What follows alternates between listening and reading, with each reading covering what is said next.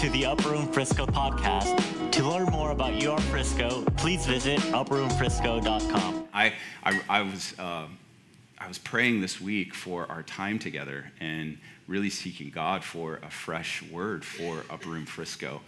And I felt so led to something I have been teaching in Dallas. So I wrestled with God because I didn't just want to preach something that I've been preaching, but I really feel like this word is a word that it needs to be on the radar of the body here as you grow. This will guard your heart, it will heal your heart, and it's something you're going to have to keep before you if you're going to make it in community. If you're going to make it by saying, hey, I want to sign up with these people, I want to walk with them, this revelation is mandatory. And it's central to anyone that is following Jesus, but I think it's pretty understated. I don't think we have a full grasp of this word. It's something we begin to teach our kids when they're little. I do it all the time with my two sons, my two daughters. When they fight, we lead them in forgiveness. We teach them about forgiving one another. And sometimes, it's just like, I forgive you, and it's a shallow transaction. But forgiveness is not a shallow transaction. Forgiveness is something that it not only is our entry into the kingdom, it's the oxygen that we breathe. In fact, it's a part of the Lord's Prayer. When Jesus was asked, how do we pray? Part of the daily prayer that we're to pray is forgive us our sins as we forgive those sins against us. It prepares us for the day. And I was confronted with this reality in a very dramatic way in May of this year. I was in Estonia, which is in northern Europe. It borders Russia. And we were having a day of prayer for the church in Ukraine. We gathered a couple of thousand people there in the capital of Estonia on the singing field there in Tallinn. And one of my assignments in going was to lead a communion service. And this wasn't in Tallinn. It was about 2 hours I guess it would be east, and it was at the Russian border. So Estonia and Russia are divided by a river. And I was going to lead a communion service there for around 200 pastors. 80% of them were Ukrainian pastors. So you can imagine the tension that existed being that close to Russia. And as we're walking up to this castle, this beautiful castle, each side of the river had a castle. The Russian castle was about 10 times the size of the Estonian one, but they had conflicts, decades ago, and they had built these two fortified structures to protect their lands. And the day before we got there, they had just removed a banner that was on the Estonian side, this castle, and the banner was in response to what the Russians were doing. And the Russians, for about 2 weeks, had set up this screen that had a projector and speakers. And 24 hours a day, 7 days a week for 2 weeks, they would blast Russian propaganda into Estonia.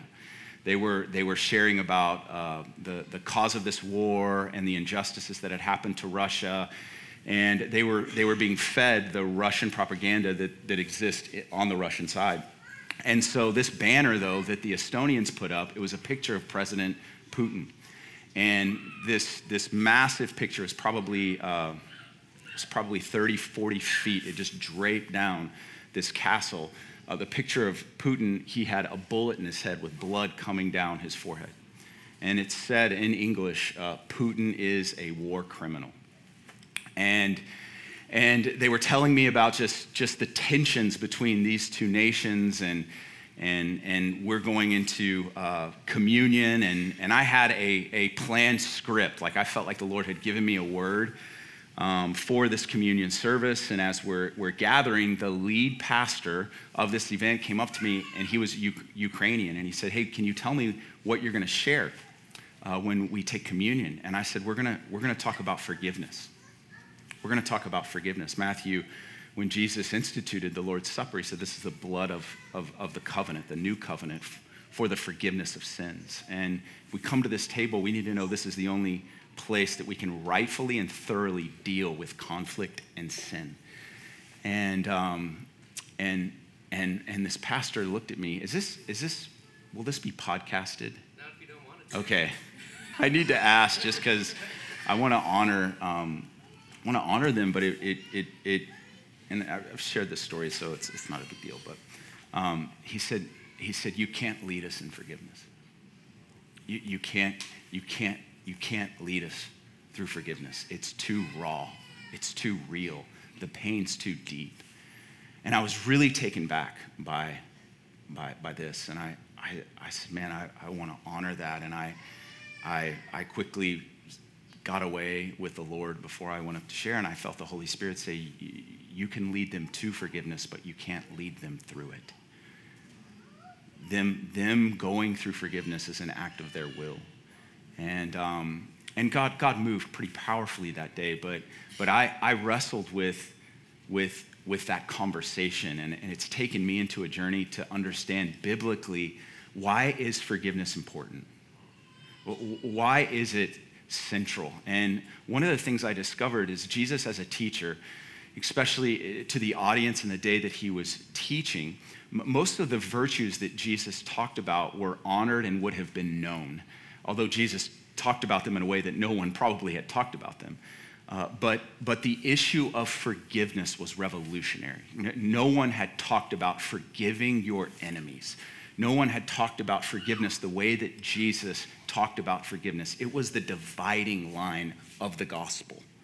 That when someone in the first century church gave their life to the Lord, they were signing up for a life that will not retaliate for wrongs. They were signing up for if they're betrayed by family, if they're persecuted by governments, that they would forgive. And you see that in the life of Stephen when he's being stoned. He echoed Jesus' words, Father, forgive them, they know not what they do, even though he was about to be killed by the ones he was forgiving. And being confronted there in Estonia with just the level of pain that these pastors are going through. Literally the weekend, that night, it was Friday, and the coming weekends, drones from Russia were sent to Kyiv, and some parishioners in the church of some pastors that I knew were killed because of these drone attacks. There were pictures of bombs coming in from Russian planes, and the church was holding. They didn't know what to do. They had been praying, and they decided that if they were going to be attacked, that they were going to have a celebration, and they were out dancing and eating as bombs were being dropped. And I just thought, what these people have seen, I have no grid for. And is the gospel sufficient in that type of geopolitical conflict where kids are being murdered? And I just started to realize how radical the gospel is, how radical it is for us to forgive in those injustices, in those wrongs, that when we're faced with the pain of being wronged, how are we going to respond?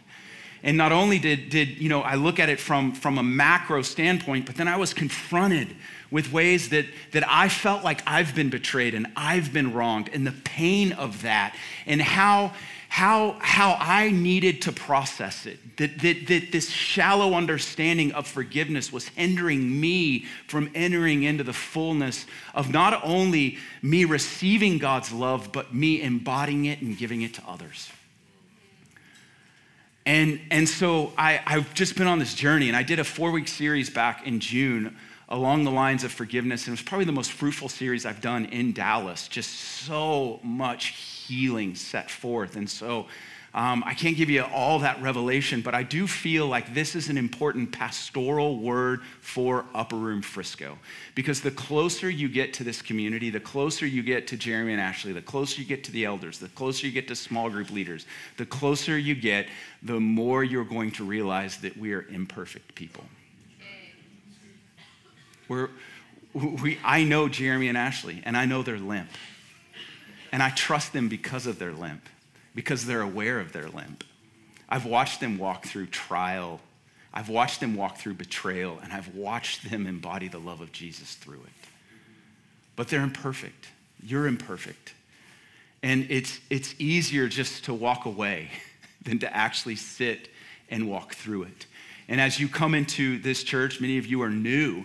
You may have been wounded by your past church, and those wounds will show up here unless you fully and thoroughly dealt with them. Because oftentimes the church is the source of a lot of our pain and unforgiveness. So good. And so we just need to be aware of it, and we need to understand biblically what forgiveness is. I think culturally, forgiveness is a virtue that is fading. It's a virtue that we... I think at one point it was really central to our society, but right now you're de-incentivized to actually forgive.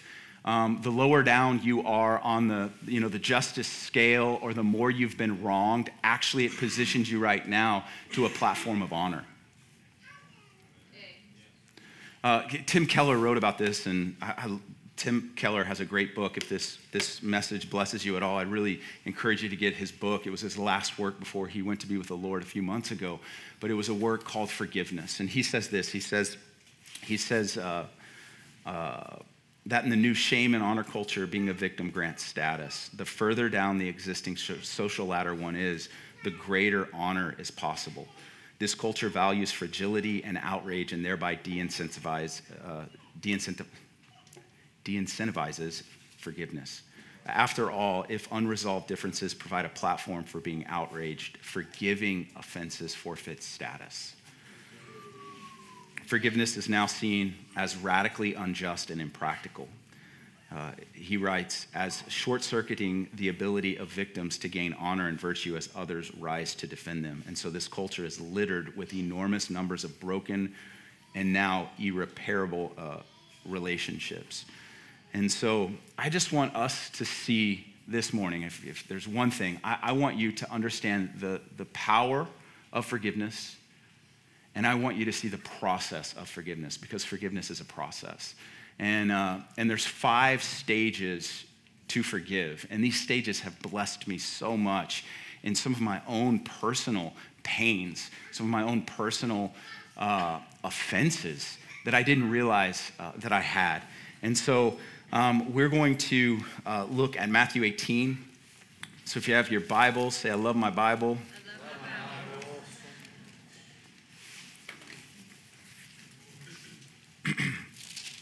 So before I read Matthew 18 and give you the 5 steps of forgiveness, I want you to see that when you're wronged, when someone causes pain to you or to a loved one, you get angry. The natural response is anger. Anger isn't wrong. Paul actually said, don't let the sun go down on your anger, which means anger is a natural response to pain. When you see injustices, I think culturally what's happening is we now have access to so much, and we see injustices clearly. And culture's response to injustices is anger. We get angry about a wrong, but the Bible says that the anger of man cannot produce the righteousness of God. So, but in our anger, we attempt to make things right, which only creates more wrongs. Let me say that again. When there's an injustice, the pain of that injustice, whether it's personally or culturally, we move towards that injustice, and the result of us moving towards it and engaging it is anger. We take up arms. And when we take up arms, if we do not surrender it to the lordship of Jesus, we end up in the wrong. And ultimately, anger that ages sets a root of bitterness. Yes. Anger does not age like wine. Anger in the heart ages like milk, and it rottens a soul. In Hebrews chapter 12, verse 15, he says, see to it that none of you fall short of the grace of God. So part of the grace of God that's been afforded to you is dealing with the wrongs that you've encountered. He says, see to it that none of you fall short of the grace of God, and that no root of bitterness springs up inside of you. And it says, for that root of bitterness will defile many. Have you ever met a bitter person? If you hit that topic, if you say that person's name, that root of bitterness shows up, and it'll show up through their words, and it will defile those around them. It just bitterness. It produces itself, and it attracts other bitter people. But you know, the first time that it's interesting. The first time that God is revealed as healer in Scripture, it's Exodus 14. And the the people of Israel have been under Egyptian captivity for 400 years, so they had known nothing but enslavement. And it actually says in Exodus 1, I think it's around verse 14, it says that their lives were embittered because of the slavery that they were under. Just the taskmaster, that their hearts had become so hard that they just lived embittered lives. And it's all they had known for generations was a spirit and root of bitterness. And so this great deliverance happens. They go across the Red Sea. Revival breaks out. The Song of Moses is sung. It's probably one of the greatest songs ever sung. It actually says in the book of Revelation that they're singing in heaven the Song of Moses. That's a powerful moment. So Moses is singing this song, Miriam's dancing this dance, and they are freed from the Egyptians. The Red Sea has parted. It is a significant moment in the nation of Israel. In that text of revival and deliverance, the Lord immediately leads them to the waters of Marah. Everyone say Marah. Marah. They were thirsty, and he led them to waters, and they taste the waters, and Marah means bitterness. And what God was doing in the natural is he was putting the taste of bitterness on their physical tongue so he could expose what had happened to their souls and what they had tasted now for 400 years. And they start groaning and complaining, and Moses actually takes this tree. He tells them to cut down a tree, of all things, a tree. He cuts down this tree and he throws it in the water, and the bitter waters turn to sweet. And God actually shows up for the first time as, I am God, your healer. It's the first time he's seen as God, your healer. He wasn't healing a physical disease. He was healing the disease of the soul, which is bitterness. And they could not move forward unless that bitterness was thoroughly dealt with. And guess what? They never fully got delivered. They wandered in the desert, and I believe it was because that root of bitterness never came out of their heart. And I could go into the cross, how Jesus, it actually says in the gospel account, you know, the redemptive nature of the cross, the power of the cross thoroughly dealt with our condition. Like everything he went through was with intent, from the drops of sweat to the nails to the 39 lashes. But it says when he was on the cross, they offered him the bitter gall. It was a gall. It was a concoction that was a wine, but they put an agent in the wine that was bitter, and if he would have drank it, it would have been a form of like anesthesia. It would have numbed him to what he was going to do. It would have kind of inoculated him a little bit, where he would have been out of it. Now Jesus didn't take it, I think, because he was fully present and aware of what he was going to go through. But it says this in the account. This is amazing. It says that he tasted it, but he did not swallow it. Wow. Think about that. He tasted the bitter gall, but he refused to digest it. Wow. He spit it out. What does that mean? That he has tasted the bitterness of the wrongs, the wrongs that you've been through. He's tasted that anger and that thing, but he spit it out because he gave us power to forgive. Because immediately after he spits it out are the famous words, Father, forgive them, know not what they do. The cross is sufficient. And listen, your ability to forgive, it is not in your strength. It is supernatural.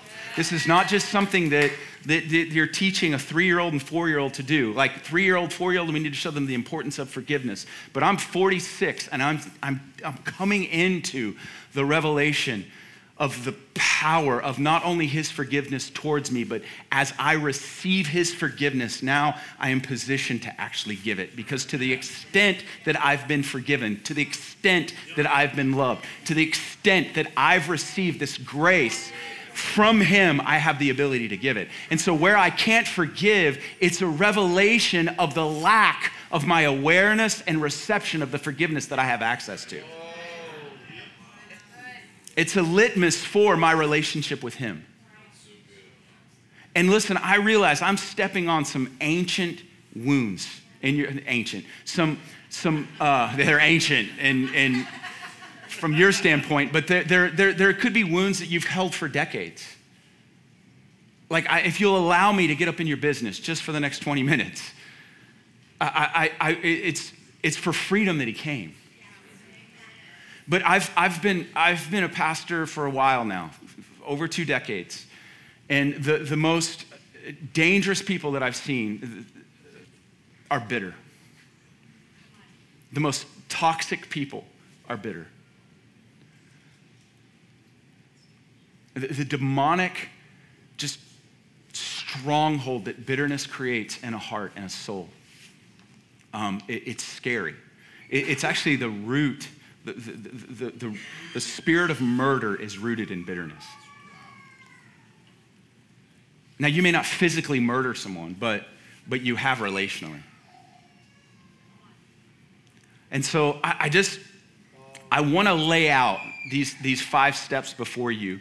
And what this will do is this will just kind of give you a grid with where you are in the process of forgiveness, because forgiveness isn't something that happens in a moment. I love the and suddenlies of God. I've seen addicts freed in a moment. I've seen healings happen in a moment. But what I've learned in my journey and relationship with this topic is that forgiveness is a process. Forgiveness is something that I have to daily do and surrender to the Lord. And so these 5 steps have really helped me identify where I'm at in the process of forgiving those that have wronged me. And so let's just read this story. This is Jesus's pinnacle teaching on the subject. And it's a story that you're very familiar with, but these 5 steps are actually found in this story.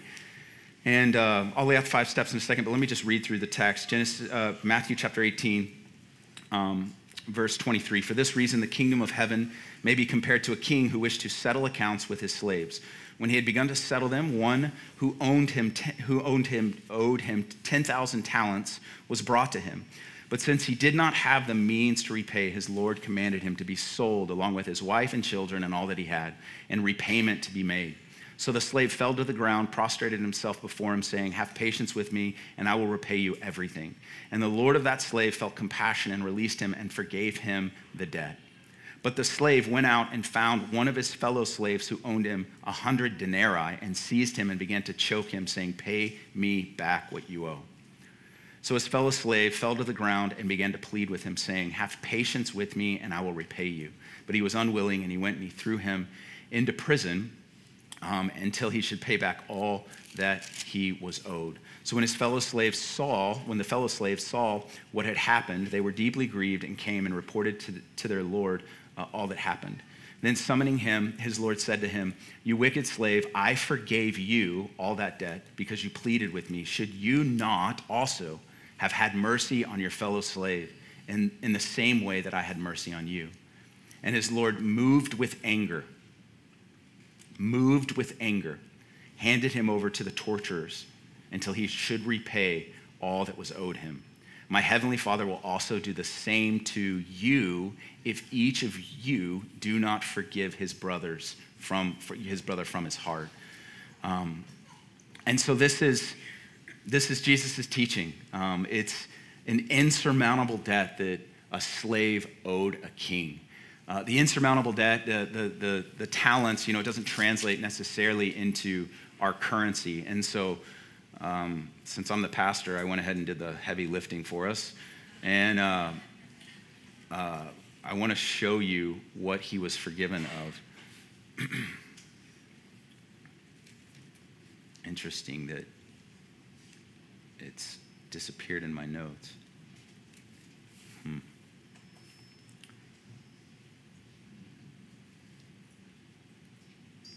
about this.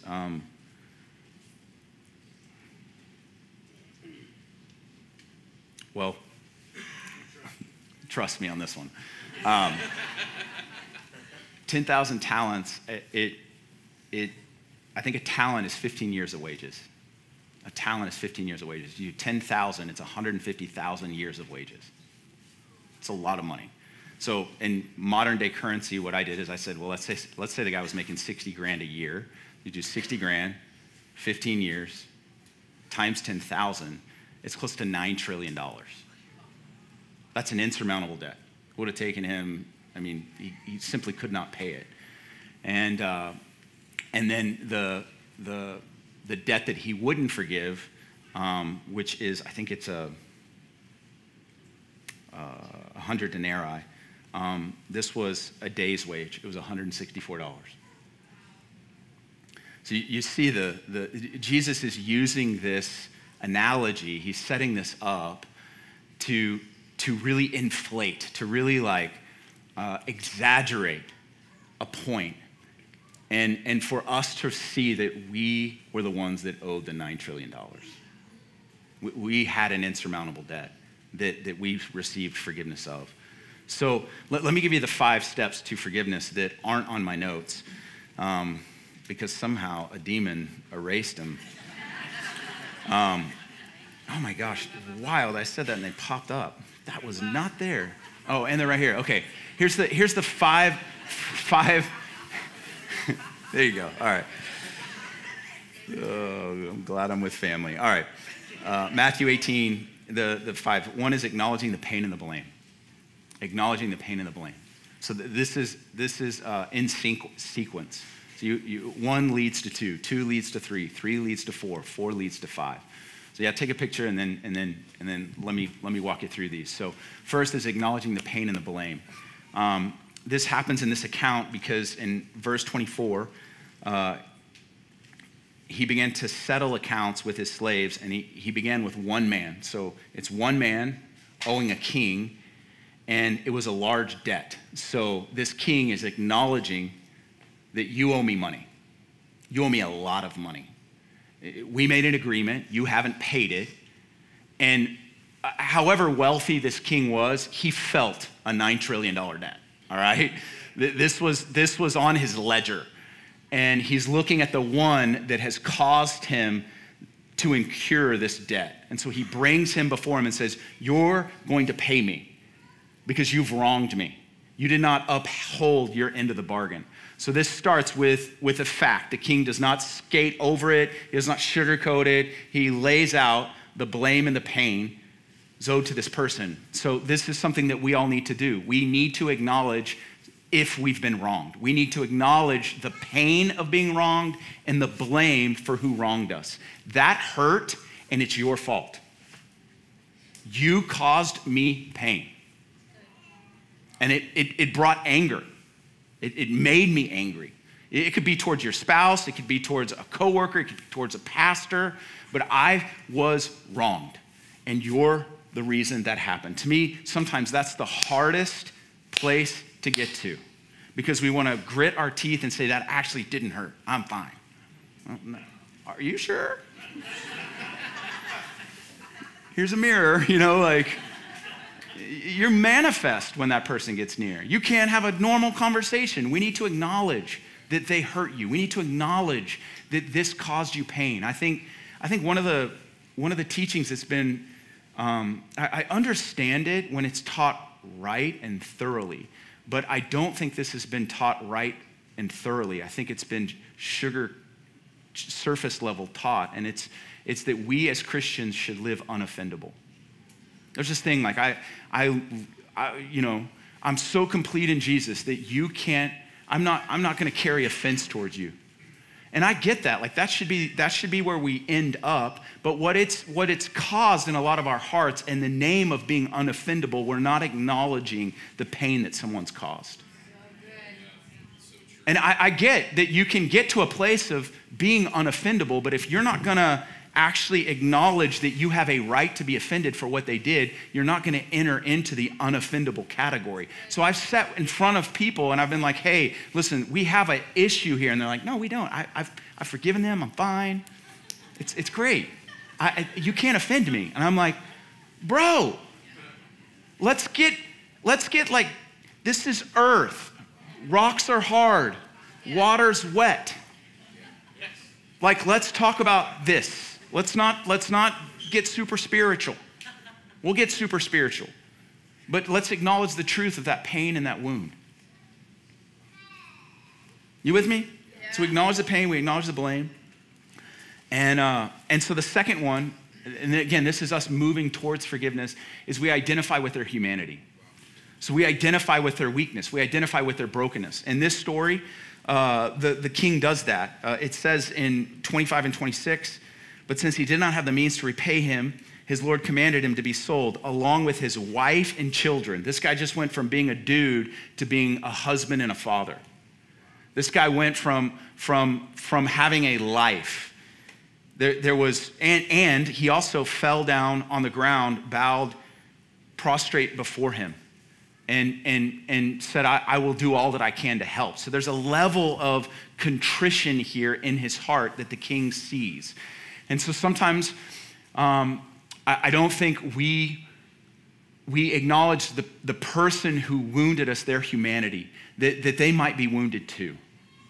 Hurt people hurt people.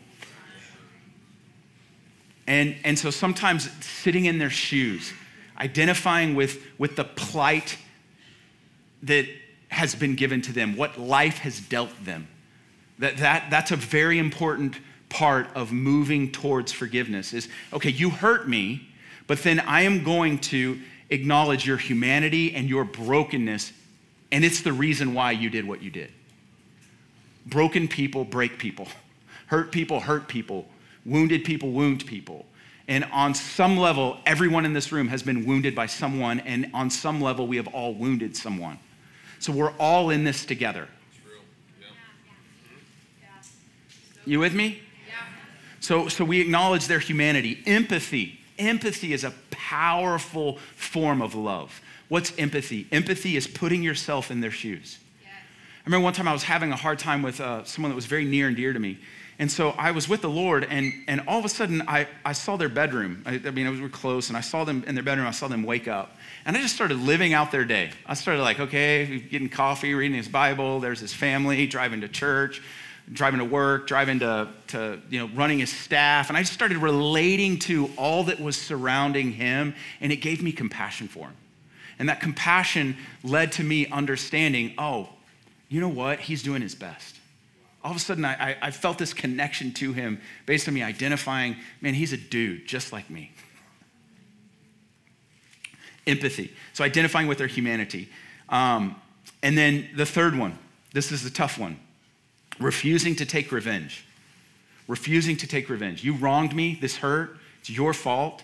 I'm gonna take up arms and I'm gonna make this wrong right. This king refused to take revenge.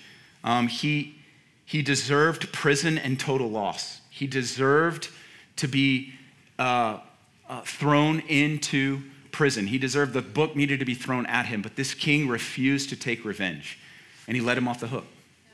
He let him off the hook. Which then, like number 3 is directly connected to number 4, and to me, number 4 is the hardest. Number 4 is the hardest, is that you willingly have to endure the caused pain.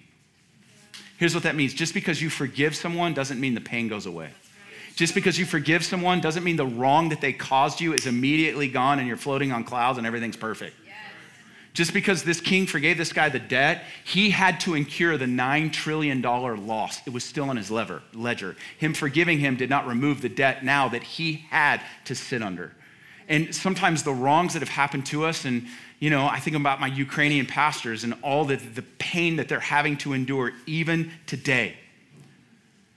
And to keep a posture of forgiveness, to keep a posture of letting them off the hook. It is only by God's grace and supernatural that happens. But some of you have been been wronged, and that pain has impacted your life significantly. And part of us forgiving is saying, I am going to endure this pain. And here's the thing, is Jesus is a man of sorrows. He meets us in that pain. And ultimately, us not, again, acknowledging the first three, if that pain is the source of our motivation, it just feeds that bitterness. And so us acknowledging the pain that they've caused and then enduring in that pain. And then the last place that we get to is after we've acknowledged the pain, identified with humanity, refusing to take revenge, willingly enduring caused pain, we get to a place, and this is where we enter into total forgiveness. Say total forgiveness. So we're walking to forgiveness, but total forgiveness is that I can actually wish the best upon that offender.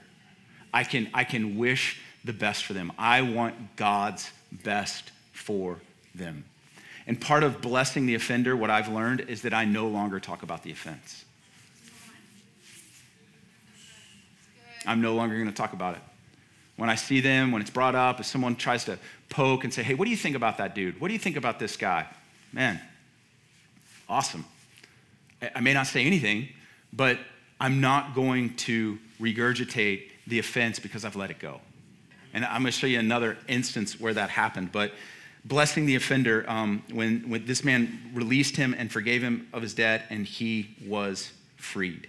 He was freed. So forgiveness is cutting the link that created the harm, thus that sets us free once that link is cut, and we can actually issue blessing. One other story that fits these 5 points, and then I'll tell a story and we'll pray for each other, is the story of Joseph. Joseph was wronged by his brothers. You know the story. He was thrown into a pit, left for dead.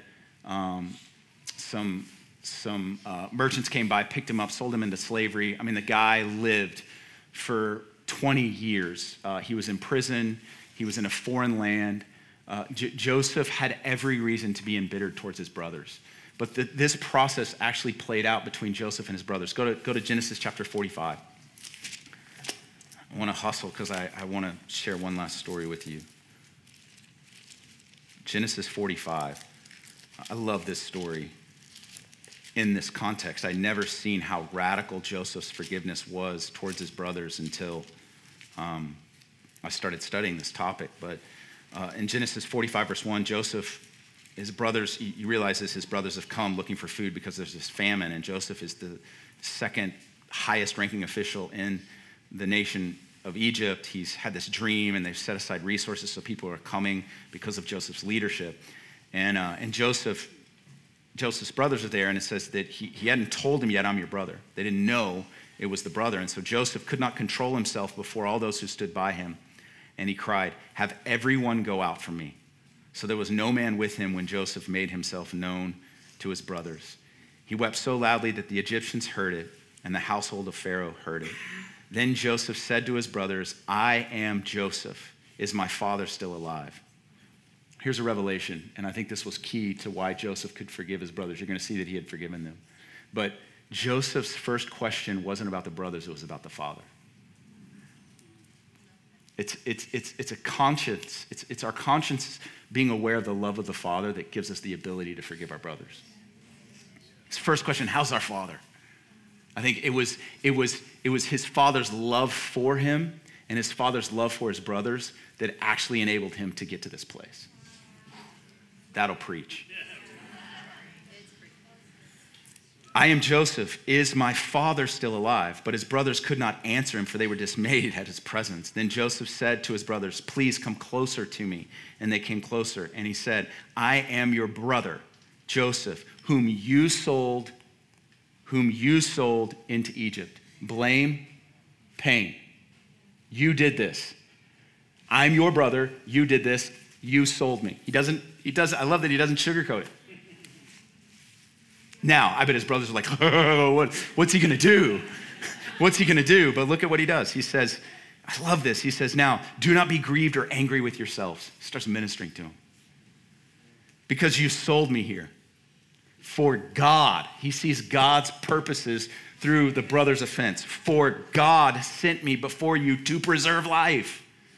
He found God's purposes in the pain. He found God's purpose. He found God's hands through the wrong. Because God causes all things to work for the good.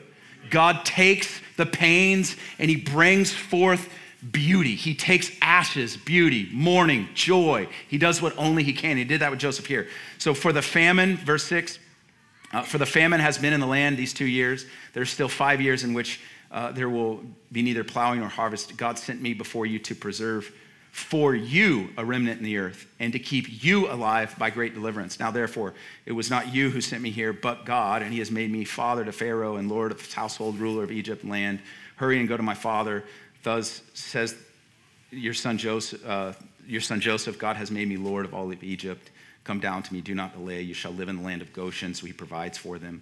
You know the story, but these are here. He acknowledges the pain and the blame. I'm Joseph, your brother. You sold me to slavery. Identifying with their humanity, I am Joseph. Is our father still alive? He identifies. We're still brothers. We have the same father. He refuses to take revenge. I think part of him, I didn't mention this initially, but I think part of him removing the officials, it starts out, he removes all of his officials. Joseph was the highest ranking official under Pharaoh, the ruler.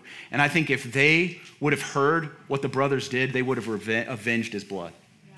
And he removes them out because it was between Joseph and his brothers. Yeah. And I think he was protecting them by not telling everyone of the offense that he had endured. And many of us do that. Many of us, we take the badge of victim. I've been hurt at church. I've been wounded there. You don't know what I've been through. And listen, if you need to talk through it, find one or two people you can talk to. Find a pastor, find a counselor, process it. But don't process it with everyone. That's right. So he refused to take revenge. He willingly endured caused pain.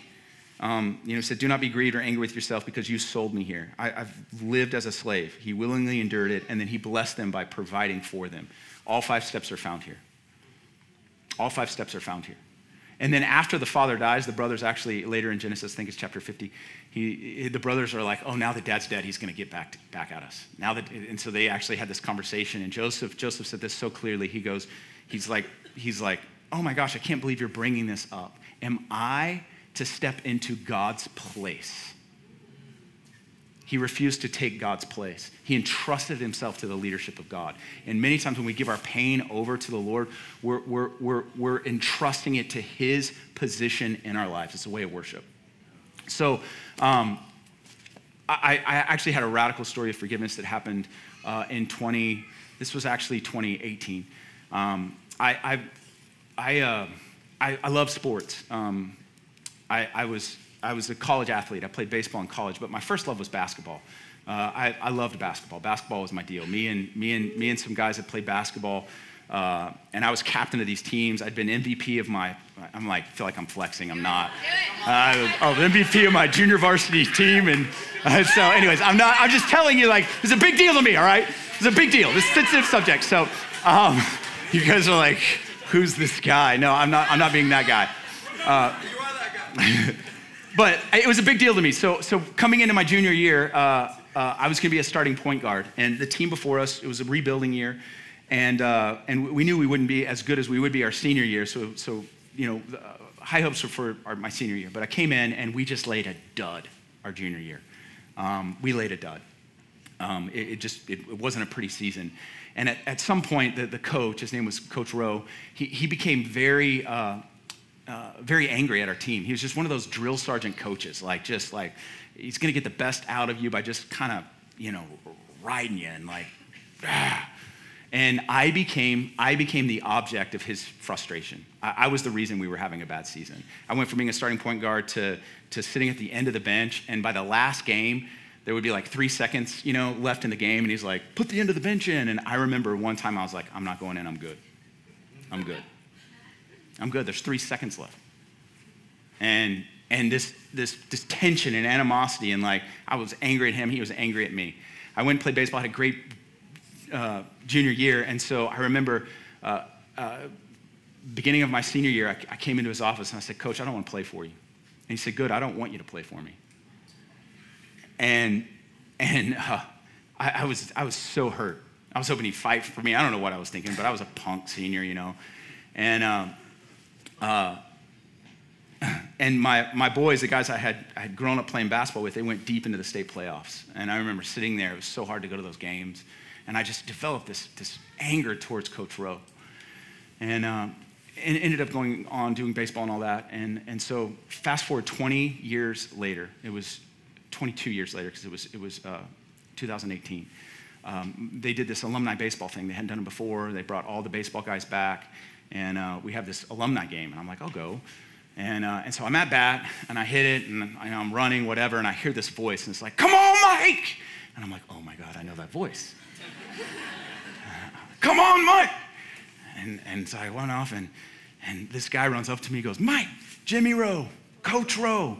I'm like, what are you doing here? He goes, I coached baseball in the late 80s before I became the head basketball coach, and I just wanted to come back and see guys like you.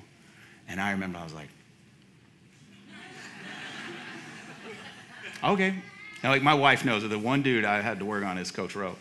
And so I am like closed off. I am like ready to go out in the field. He goes, Mike, what are you doing now? What are you doing now? What are you doing now?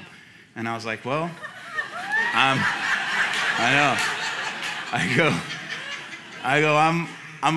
I'm a pastor. and he goes, you're a pastor. Oh my gosh, you're a pastor. Where are you a pastor at? I said, it's a church in downtown. Well, what's the name of the church? And I said, it's Upper Room. You've probably never heard of it. And he goes, my daughter goes to your church. And in my head, I'm like, there's no way. One, I don't think you're saved. Two,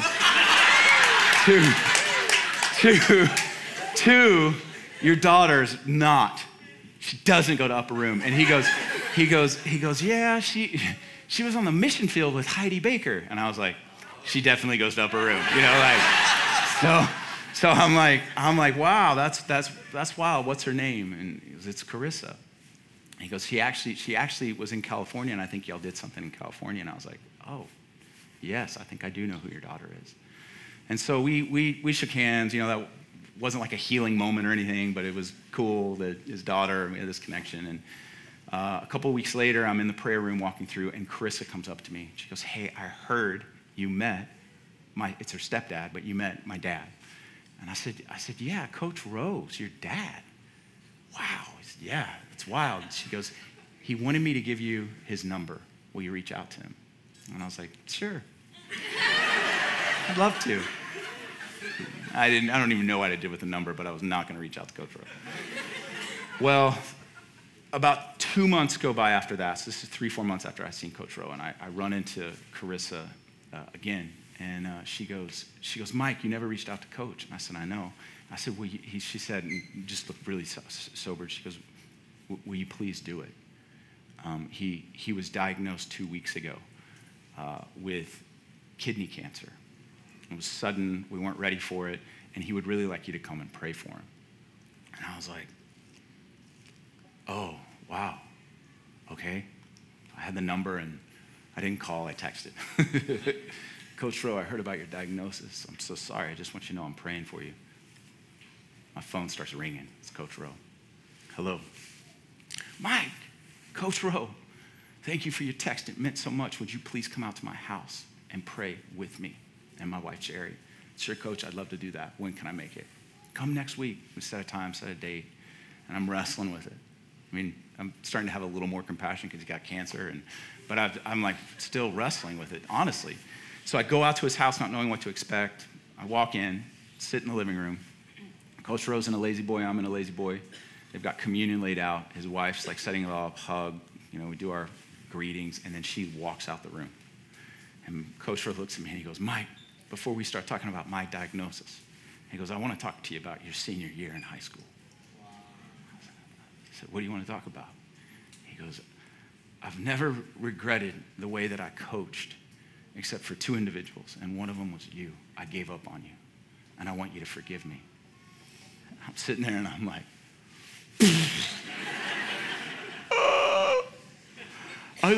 immediately what comes out of my mouth is, I was a punk kid. he didn't need to be forgiven. You gave me all that. He starts crying. We start hugging. And this thing happens between Coach Rowe and I. We end up taking communion, pray for healing. He had gotten saved. His wife was this intercessor, like, crazy woman, like she's floating. Like, God's going to heal this. And I get who you married. And so we have this relational connect through that. And I began this journey with Coach Rowe of believing for healing for him. We would pray together, take communion together. And just for time's sake, there's a lot of good memories with him. We thought God was actually healing him. It was getting better and better and better. But Carissa texted me. It was April of 2020. It was right during quarantine. She said, Coach Rowe went to be with Jesus. And I said, I'm so sorry. So a day later, Jerry calls me, his wife, and said, Jerry, I'm so sorry. He fought such a good fight. He was in his mid-60s, died too soon. And she's rejoicing. They were there to send him off and this heavenly encounter in the room. And she said, Coach Rowe had one request, though, for you. I said, what? Anything. She goes, would you come and do his funeral? I would be honored to do his funeral. And so April of 2020, when we were all quarantined, I went out to this funeral home in Carrollton off 35. Walked in, it was just his family and a camera. And because no one had anything else to do, there were like 3,000 to 4,000 people, mostly students, watching this. And I got to stand before that camera and preach the gospel. I talked about my testimony and what God had done in my relationship with Jimmy Rowe and how he had healed us and the power of forgiveness. And I got to lead people through forgiveness. And my inbox just flooded with people that I hadn't seen for years saying, one, it's evident that you're born again and God's done something in your life. Like, we were shocked that you were the one doing the funeral. Like, shocked. But then when you started talking, we were convicted. And the people that had similar testimonies that had been coached that way or a parent, and this redemptive narrative came out of one of the most challenging relationships that I went through. And here's my point, is that point of pain, that person that wronged you could be the gateway for you to experience God's love and be a conduit to others for it. And I think Upper Room Frisco, you're going to embody that. I really believe it. I know the history of this place, and the enemy is an accuser. He hates what God's doing in this room. And the way that he divides is through the voice of accusation. It's the accuser towards Jeremy, towards Ashley, towards your spouse, towards the elders, towards the leadership. It's just the voice of accusation. And I just want to declare prophetically that this is an accusation-free zone. It's an accusation-free zone. And that we're going to walk in a love that doesn't just sugarcoat conflict, but we actually resolve it in the right way. And I think there's people in this room, you're in this room and you're actually carrying wounds of the church from previous places, and the Lord wants to set you free this morning so that you can fully be present here. Yes. Fully be present here. And there may be some that, one of the things that I think, I could keep going, but we have to forgive God. Part of this, it starts with us forgiving God. He doesn't need our forgiveness. He doesn't need it, but you may need to acknowledge that you're offended at him for certain situations. The other thing is forgiving ourselves, those two, and then forgiving others. So there's a ministry team, I believe, if they would come forward. And I just want to invite you, we're not going to play music or anything, but I want to invite the ministry team to come up. And here's what I would request. Can you stand? Here's what I would request is if the Holy Spirit, I'm going to pray a prayer, and if the Holy Spirit's can just bring in conviction, like I want to set you free in this area with this relationship, would you come forward and receive prayer today? I think some of us may just need to forgive our spouse. Some of us may need to acknowledge something to our spouse or have them walk with us, but let's do business with God just for the next couple of minutes. Is that all right? So Holy Spirit, would you come into this room? Would you search our hearts? As David said, search me and know me. Lord, see if there's any offensive ways in our hearts, ways that we've picked up, Lord, bitterness towards historical pains of the past, Lord. Would you do an inventory of our hearts and just bring up any person, Lord, that we need to forgive. Lord, if it's you, if it's ourselves, if it's our spouses, if it's a family member, if it's a coworker, would you bring them right now to the surface? And would you release your love to remove the offense. I just declare bitterness is uprooted in the name of Jesus. And the acknowledgement of our need for your grace. And we receive that grace. We receive your forgiveness. We receive your love. And Lord, we want to issue that to others. So I just want to invite you, if you would come forward.